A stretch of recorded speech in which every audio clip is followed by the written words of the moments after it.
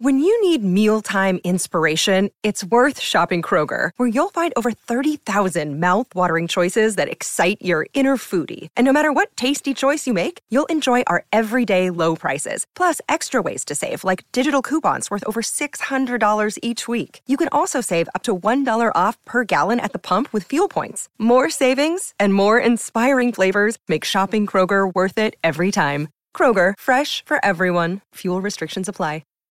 This episode is brought to you by Shopify. Whether you're selling a little or a lot, Shopify helps you do your thing, however you cha-ching. From the launch your online shop stage, all the way to the we just hit 1 million orders stage. No matter what stage you're in, Shopify's there to help you grow. Sign up for a $1 per month trial period at shopify.com/special offer, all lowercase. That's shopify.com/special offer. Hi, this is Alan Clark at the Hollies, and you're listening to Pantheon Podcast. History in 5 Songs with host Martin Popoff. A production of Pantheon Podcasts. Let's rock out with Martin. Yes, indeed. Welcome back again to another episode of History in 5 Songs with Martin Popoff, brought to you by the good folks at Pantheon Podcast. Pleased, as always, to be part of the Pantheon Podcast Network. We're available on Spotify, iTunes, Podbay, and over 40 other podcast platforms. All right, so this is episode 47. We are going to be calling this Bands of Individuals. I couldn't think of a snappier title, but this basically explains this concept, and it's actually a pretty elevated concept, if you don't mind me saying. This is something I've always felt, and it's an episode I've been burning to do, so let's just get to it. I mean, essentially, one funny thing about this episode is it's not very heavy metal or hard rock, although I am going to be mentioning a lot of bands that are hard rock and heavy metal, but my examples per se are not particularly in that field, but I am going to end with a classic heavy metal band, so all shall be forgiven, I hope, by the end of this. I might mention a few honorable mentions myself. All right, so we're going to do this one a little bit differently. I hope it doesn't go on too long. I probably will shorten up when it comes to the actual entries, but I have a little bit of a long intro here. So I went to you, the fine listeners, and said, hey, give me some examples of this. And it's kind of funny. The examples started flowing in, and I'm going to read some of those in a second. But what I realized when I was reading these examples is I'm not too clear on what my concept is for this. I hope by the end of this episode, and when you hear my examples, you're going to understand what has always been stuck in my brain for decades, essentially, about bands that are like this and why I think there are certain bands truly, truly, truly like this. So let's just get on with that. So I sent off a Facebook cry for help here. So what did I say here? So here's a really cool concept that I'm at 4 at, but need one more, as I said. Bands of Individuals. An ecosystem is created with a clear north, south, east, and west. It's an ecosystem that is not one world, but 4 fiefdoms that comprise a complex world. I've thought this for years about these 4 bands, but do you get my drift? Throw out a few band names, and if one of them just hits me like a lightning bolt, I'll know it. But I don't want to explain further or debate it. Let's save that for the episode. Only one of my choices is remotely a metal band. So that's what I wrote. And yeah, just to explain a little more before I read some of these entries, the idea here is that these bands create almost like, you think of a little snow globe that you shake up and there's the snowflakes in there. There's this enclosed world that is a weird world, but very importantly, this world is not one that ends up being kind of a unified sounding thing that a lot of other bands sound like. It is a world unto itself, that's number one, but number two, it does have an east, west, north, and south. I mean, it basically sounds like a world of individual players or fiefdoms that is making this up. So it doesn't sound particularly like a unified whole. It sounds like a band or a record or a song that you listen to where you can't get the members themselves out of your head when you're listening to it. You don't think the band name, you think all of these original members jumbled up together at once. I think that explains it probably pretty well. But let me tell you quickly, and what I'm going to do here is I'm going to leave out the bands that were suggested that are actually my choices anyways. And I'm just going to go through some of these and very quickly dispel the notion of why I didn't include them or how they almost came close. So we've got Vanya Burek. I mentioned Led Zeppelin, Queen, Cream, and Rush. Okay, all of those are pretty close, but no cigar. They had certain things about them that were almost too unified. Long story, but those ones are all pretty close. But let's see. Jacob Tannehill said Sons of Apollo, Mr. Big, Asia. Any one of them fit the bill, and I actually almost thought Asia that I would include. But yeah, I think he's getting the point here. Sons of Apollo, definitely. The big, important band members. Asia, supergroup. The Police, New York Dolls, says Thomas Hackney. Also the Pretenders. I would say no on the Pretenders. That wouldn't have come to mind. New York Dolls wouldn't have come to mind. Police is one of my honorable mentions. So with that band, you are thinking this chicken scratch sort of textured guitar playing from Andy. Bass, I don't think you think of Sting so much of bass, but you think of that vocalist. And then also with Stuart Copeland, you definitely get a unique drummer that is a distraction. I mean, you're thinking of him when you're hearing these Police songs. So yes, that's a good example of what we're getting at here. Agustin Garcia de Paredes mentioned The Clash. I would say no. It doesn't really fit the bill here. Thomas Hackney comes up with X. A little bit. That's kind of a cool one. Eagles, Blaze Barshaw says, no, I wouldn't say so. I'm going to leave... I'm not going to leave this one because I kicked them out. Pat Connor says Fleetwood Mac. I actually was going to include Fleetwood Mac, but I couldn't see myself playing a Fleetwood Mac song as one of our 5 choices here. But definitely, you get this is a perfect example, and like I say, it was one of mine that was at the top of my head. So you get basically these 3 distinct vocalists, all with their personalities and their baggage and their solo albums, the whole bit. Stevie Nicks, Christine McVie, is that Christine? Yeah, and Lindsey Buckingham, all very distinct vocalists. And you also get, Mick Fleetwood is kind of the patriarch of the band, but you get this very stripped down drumming.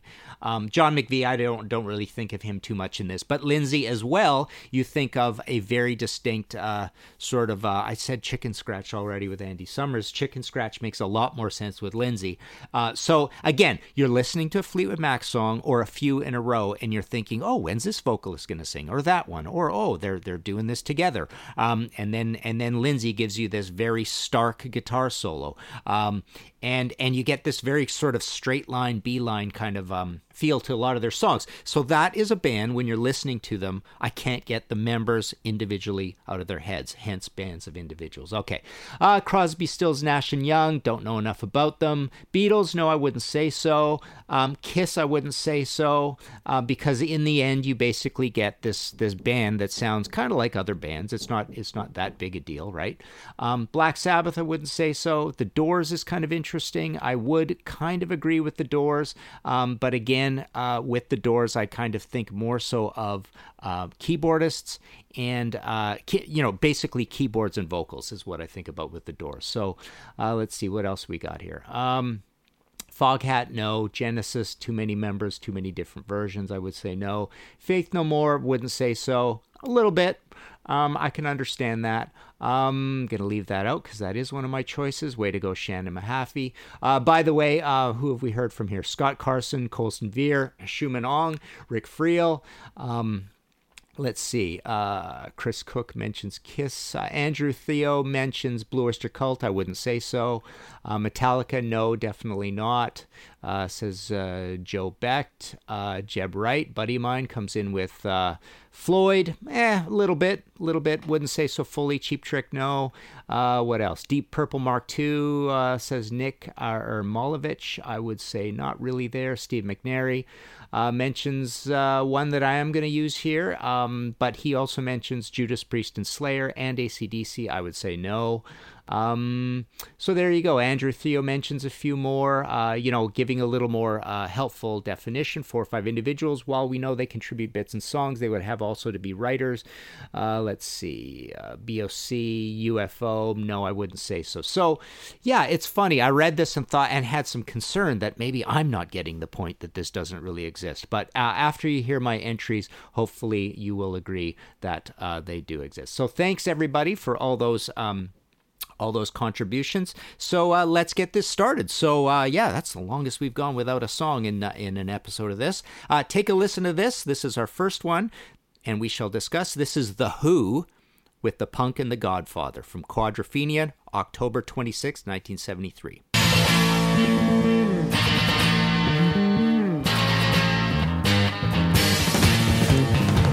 We try to speak between lines of oration. You could only repeat what we told you. Your axe belongs to a dying nation. They don't know that we own you. You're watching movies trying to find the feelers. You only see what we show you. We're the slaves of the... All right, so this is the band that I think absolutely defines this idea. This is the band I've always had in my head every time I write a book or review, and I would say Who-like. And it's because of, obviously, The Who, but it is because of this idea. So why is The Who one of these? So when I play a Who song, I hear the gaps between John Entwistle's very busy, very top-heavy bass playing. He's off basically soloing on his own quite often, these great bass lines. And then way over here, way over to the left, east-north, like I say, north-south, east-west, you hear Keith Moon doing kind of the same thing. He's playing along, he's playing the riff on the drums sometimes. People say that he plays a little bit to what Pete does. But he's soloing, he's very distinct, he's this drummer that, he's like the star of the show in a lot of Who songs. And this is my favorite Who album, and I like, this song I picked as an example of all this going on. You've got this lead singer who's a lot of people think he's the most important guy in the band. He's the lead singer. Well, he's not the most important guy in the band because he's not writing the songs. But he has this big voice, this big mane of curly blonde hair. He's a distinctive guy. He's shouting up there. You can't ignore him either. And then we've got Pete Townsend, who... one of my favorite guys of all time when it comes to rockers, creativity, very distinct guitar sound.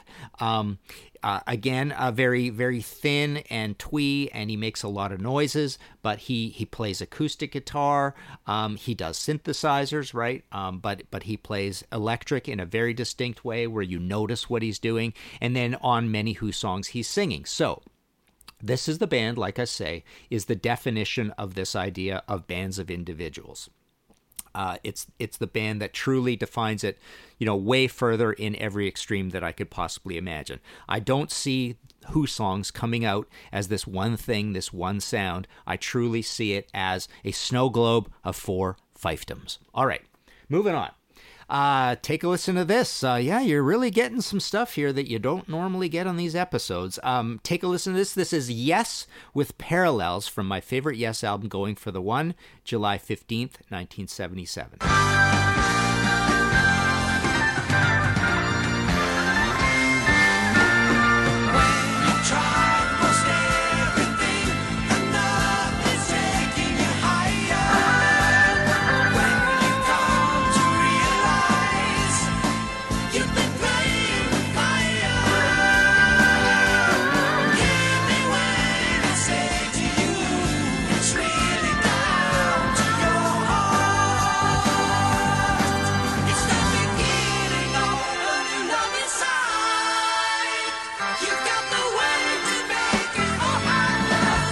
All right, so Yes to me is the most Who-like of all the prog bands. I truly believe that, I picked something of the sort of the classic lineup because it is the one with the strongest personalities and the strongest examples of this. Into the Trevor Rabin era, I don't feel this applies as much, but you get this super important guy, John Anderson, writing lyrics with this crazy high voice. He's kind of the leader of the band. He looks like a twee little hippie, but he's cracking the whip with these guys. He's basically a pretty fierce and strong personality. His personality does not not match that innocent little, choir boy voice of his. So he's important, and he brings this weird, Eastern mystical philosophy to everything he's doing. So he's bringing, like I say, a philosophy, a baggage to the band, like a whole, treatise of dusty texts to what he does in the band. Again, you got Chris Squire, who's basically the prog version of a John Entwistle. And what you're going to notice in all of these, to make this concept happen, every one of these bands I picked has a strong, distinct bassist in it. So there's a clue as to who's coming. So Rick Wakeman, you've got this this force of nature who has something, I don't know, he's got like 100 albums out. So not only is he just the keyboardist in this band, he's got this visual with the long robes and the long hair. He's the funny man, he's the talker. He's had his radio show and stuff, but he's also a super, super important member of the band. And he's known for these big swoopy synthesizers, and in this one you hear sort of the church organ sound that he does as well. So again, crazy important guy in the band, even though he's only the keyboardist. Alan White doesn't quite fit this very much. I don't think Alan has a particular style that you pull out and you hear totally. So he's maybe God love him. I love the guy. He's obviously the Yes drummer of choice basically on almost everything. But he doesn't. You don't listen to this and you're not distracted by the drumming and say, "Wow, that's a certain drummer that we know that drummer." And then finally you've got Steve Howe. You don't hear what Steve is kind of known for the most on here. Steve is kind of that wiry guitarist. There's a little bit of that you hear in here, but again, Steve has a very distinct style, and you hear it across lots of the Yes material. So again, even though this is five guys making a lot of noise, it's five guys making a lot of noise that sounds like a progressive version of The Who. All right, so let's take a short break and we shall be right back. All right, moving on here. History in 5 Songs with Martin Popoff. This is episode 47, Bands of Individuals. Here's another real left field choice. Nobody mentioned this one. Granted, when you go on to my Facebook page for this, our tribe is kind of thinking in hard rock, heavy metal terms. So I've kind of thrown you a curveball here. And this is the biggest of all curveballs. Take a listen to this. This is the Stranglers with Nice and Sleazy. We came across the West Sea. We didn't have much idea of the kind of climate waiting. We used our hands for guidance, like the children of a preacher, like a dry tree seeking water, or a daughter. Nice and sleazy, nice and sleazy does it. All right, so I consider the Stranglers almost like the Who of post-punk. Magazine to me is the Pink Floyd of post-punk. There really aren't too many bands that I would think of as the Who of punk, although the Damned would fit that, and I almost picked the Damned here. But there are certain things about the Damned I think that fall down, possibly in the guitar thing and all the changing of the members. So it doesn't have this through line throughout all the catalog. But the Stranglers totally fit this to me. Basically, what you hear in here is you hear that this crazy weave of these geometric rhythms. So you've got Jet Black with his sort of, deceptively simple but odd time signatures and stuff at the drum end of things. You hear Dave Greenfield. I want to dedicate this episode to dear Dave. Dave just recently died. He's the keyboardist in the band. The band just revered him as a pioneer. He comes up with all these crazy synthesizer sounds and really innovative keyboard lines that are super up and prominent in what's going on. You've got a vocalist in Hugh Cornwell here who has a very distinct low voice, so that's pretty interesting. And then you also have again, a very, very strong bassist in Jean-Jacques Burnel, and you hear that on here. So you get that really really toppy Chris Squire, Geddy Lee, Lemmy, John Entwistle bass on here. So again, Stranglers, what do you get? I mean, this is a perfect example. I wanted to pick this. This is a perfect example of, again, the snow globe where you look off in that corner. There's Hugh. You look off in that corner. There's Jet. You look off Dave, JJ. So you don't get a unified sound. You get a bunch of things that weave together that create a very, very odd world. The Strangler have been so good at keeping together throughout all this whole career. Obviously, they had the big falling out with Hugh, and it's Baz Warren, big bald guy, lead singing and playing guitar very, very ably, and making the Stranglers like a totally valid, very cool act. And they've stuck to more or less this sound, this strange world that they created kind of on their own. All right, so moving on, number 4, History in 5 Songs with Martin Popoff. Take a listen to this. Another real left field thing. Shannon, you absolutely nailed it. You knew I would pick this.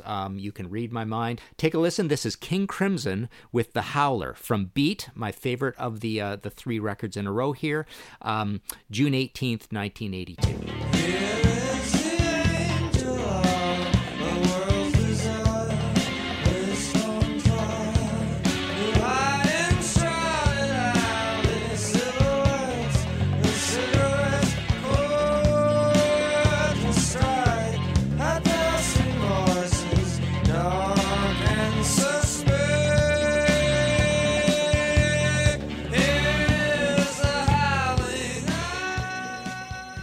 All right, so I love this era of King Crimson. I've said before, I think I've even said it on this podcast, I would love to write a book even just on these 3 albums. You get the red one, Discipline.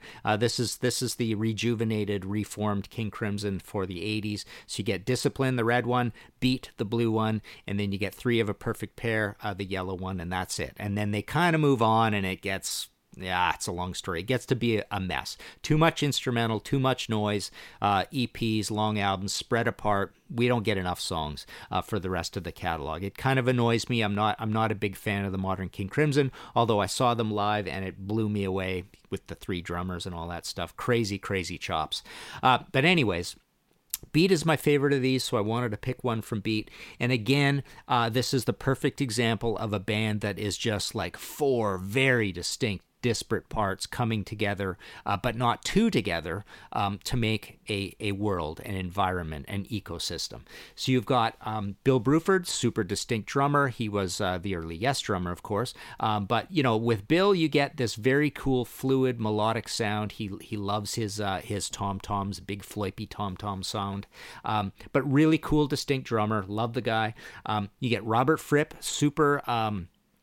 distinct guitarist in what he does. He's known for the looping and then also this sort of synthesized sound that he does and kind of really atonal things. So he's got a few things in his chest, but you always know it's him when he does this. He's done some amazing, amazing solo albums, Exposure, and great, great stuff on the Peter Gabriel albums. You get Adrian Belew, probably my favorite rocker of all time.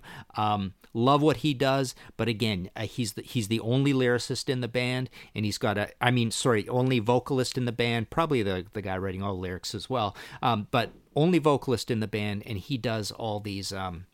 he has a very distinct sound in his voice, but again, he's in there supercharging the band with another completely distinct guitar sound. So he's known to be the guy who likes creating, animal noises and almost comedic sounds on the guitar. Basically, he's kind of a noisemaker, a noisemaker. He comes up with these crazy sounds that sounds like the jungle, basically. So he's that guy in the band. And then you've got Tony Levin, one of the most distinct bassists of prog rock of the era. He's the guy known for the Chapman stick, bald guy, mustache, that knee pad thing going. He's got the Chapman stick. You've seen him with the upright bass, on the little pointy thing, and the funk fingers where he can play. He can hit the bass strings with these sort of stylized drumsticks on the end of his fingers. But he's also known, for his great fretless licks, and you hear that on these albums as well. I mean, check him out on the classic Peter Gabriel material as well, right? But yeah, so there you go. King Crimson, another one of these bands of individuals. A weird world is created, but when I'm playing this band, all I can think of is all those individual members and their super strong personalities. All right. Moving on to our last one, I promised I would take us back to heavy metal and pick a heavy metal band, and this is a band that is heavy on my mind because I'm finishing up the third of a trilogy of books on them.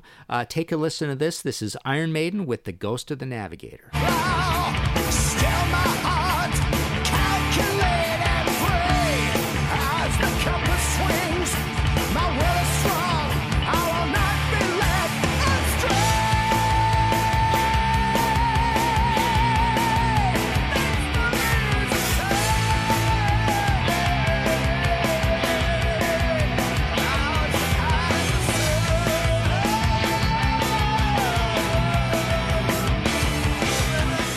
All right, so this is from Brave New World, May 29th, 2000. Maiden is a band that I've basically come to the conclusion that they are very Who-like. And again, the reasons this sort of comes out, this is a funny one because I do not feel this at all in the guitar world with the band. Dave versus Adrian versus Yannick, barely can tell them apart. They think so much alike and they do so much alike, and then they do those weaves together where they're cooperating anyways. I really don't see a huge difference in the guitar thing that they do, and I don't really feel that there's a distinct guitar thing they do other than, the very celebrated thing, which is those harmony leads that they do. So that's the cool thing from Maiden. But that is an important thing, and it does contribute to the Who-like aspect of this band. Again, strong bassist. So this is a theme right throughout all of these five here. Steve is a super important part of this band. I wanted to pick a song that has that toppy bass on it, but as time goes on, or as Paul Di'Anno calls it, clacky bass, as time goes on, he doesn't actually do this so much. He'll come back to us with a little bit of a regular bass sound on some of the later material, which is kind of cool. But no, I wanted to pick something that had this sort of sound, and also Steve is known as the leader of the band, and he's also known as the chief lyricist of the band, splitting things roughly 60-40, would you say, with Bruce? 65-35, that kind of thing. But no, so that's kind of important. And then you do have a vocalist that you can't get out of your mind when he's singing. I mean, this is a strong personality, just a dynamo of energy and a super unique sound. Actually forgetting one, and also very important, Nicko McBrain on drums. Essentially he does remind me of Keith Moon. He's got that same kind of loony personality to him. He's obviously a lot more grounded than Keith Moon was, but he does have that kind of goofy English humor to him. But he also plays somewhat Keith Moon-like. He's a little traditional in what he does with his fills, but he likes to hit a lot of things, and he plays with a lot of energy, and there's a lot of innovative things that he has to get up to, forced into it almost by the the different time signatures and all these long instrumental passages that you get out of Nicko. And there's a lot of Maiden songs where you really do feel that who-ness going on, this chemistry between the bands. That's a word I haven't mentioned here. There's a chemistry that goes on, that's this firing back and forth between all these distinctive players. So yeah, I've basically come to the conclusion after writing these 3 Iron Maiden books, and I had 2 before this as well. But this is the trilogy that's sort of the redo of, long story, out of print stuff, basically turning this into normal books. We had Where Eagles Dare, Holy Smoke, which is out of print, and the next one's going to be called Empire of the Clouds. I still have some Where Eagles Dare, and probably I might put Holy Smoke back into print when I put out Empire of the Clouds. Anyways, I've noticed across all of this, even the later days material, they essentially settled into a sound that is all theirs. Nobody can copy them. Nobody dares copy them. But they are an ecosystem unto themselves, one made up of these personalities. The first bunch of albums, I don't feel that about. They're all different from each other, but they basically settle in on Peace of Mind, and then, quite frankly, make more or less the same record all the way through with minor variations. They basically do have a sound. It is their sound, and that's what they do. All right, so that's it. Those are our five here on History in 5 Songs with Martin Popoff. Hope you like that. Bands of individuals. I just wanted to mention a couple of honorable mentions that I thought also kind of fit this idea, and people had pointed out. Well, actually, there's really only 2 that I haven't mentioned that I do want to mention. I almost put Van Halen in here. I do feel that they kind of belong in this thing. I've often described Van Halen as Who-like. They've obviously got the same configuration, 4 guys. One of them is a front man. Right, so 3 instrumentalists. Interestingly enough, the guitar player got into keyboards like Pete Townsend. But you do hear very distinct guitar all the time. You can't get that drummer out of your mind. Bass is a little bit of a different story. I don't think Mikey really has a specific bass sound, and sometimes it's Eddie playing anyways. And then you've got a strong vocalist up top with a big personality, whether it's David Lee Roth or Sammy Hagar.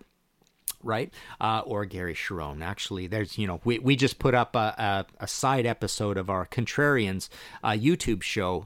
We did our first episode on Van Halen 3. That's, what do we call it? The worst album edition. So we basically debate the worst album of a band, the goods and bads of it, or whatever. Mostly bad, of course. So there you go. There are some honorable mentions that. Oh, actually, one more. Gillan. Gillan is a band that I always think about all the time because I love them so much. One of my favorite bands of all time. But Gillan to me is the Doors of heavy metal, or the punk version of heavy metal, or the post-punk version of heavy metal. You can't get that keyboardist, Colin Towns, out of your mind. Ian Gillan is obviously the leader of the band. John McCoy has that stun bass that he does, that same toppy, distorted bass. Mick Underwood, really cool. Mick Underwood, Mick Fleetwood. Sorry, Mick. Very distinct drummer as well. Kind of like noisy, a lot of energy, a lot of snare work out of him. And then, when Yannick was in the band, I wouldn't say there was a distinctness to the guitar thing, but definitely Bernie Torme had a distinct kind of punky, snarly Hanoi Rocks attitude to what he was doing. So, yeah, again, you did get kind of a world created, this strange Gillan sound that you could hear the separate parts. So there you go. I know I've driven this point home completely because we had our 5 and we probably talked about a good 8 or 9 more in a fair bit of detail. Let's wrap it up there. That was it. Band of Individuals, episode 47. Go to the Facebook page for this. Comment. Let me know what you think. For all your book needs, you can go to martinpopoff.com. Everything is there with PayPal buttons. The Rush book is selling really well. This is Anthem Rush in the 70s. There's going to be Limelight Rush in the 80s and Driven Rush in the 90s and In the End later on. But The Merciful Fate, I ran out, but I am going to do a small reprint of that. And like I say, the Maiden is available. The Priests are available. Basically anything that's in print, I have copies of there. And I will be getting copies of my new Blue Oyster Cult, a visual biography. Those are on their way over here from the UK. I will be signing and selling those as well.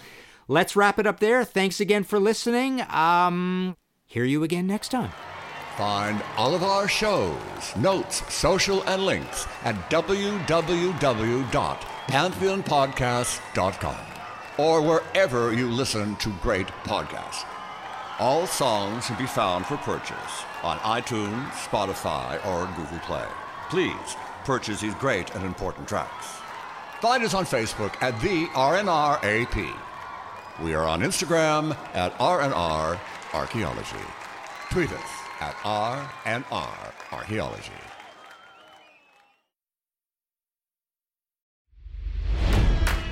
It's NFL draft season, and that means it's time to start thinking about fantasy football. FantasyPoints.com features industry-leading experts and prognosticators using proprietary hand-charted data to help you score more fantasy points. FantasyPoints.com is the place to go for whatever kind of fantasy football you play. Whether you play fantasy football, daily fantasy sports, or do a little bit of everything, Fantasy Points has the meticulously researched content to guide you to victory. And why wait for the fall? Fantasy Points also covers the new spring football league, the UFL. Join the Guru, John Hansen, Scott Barrett, Joe Dolan, and other massive names in the fantasy football universe with an exclusive offer. Use code Pantheon for 15% off any Fantasy Points package, including the all-in package with access to every article, tool, and data nugget that Fantasy Points has to offer. That's fantasypoints.com and code Pantheon for 15% off at Fantasy Points. Fantasypoints.com, code Pantheon. Score more fantasy points.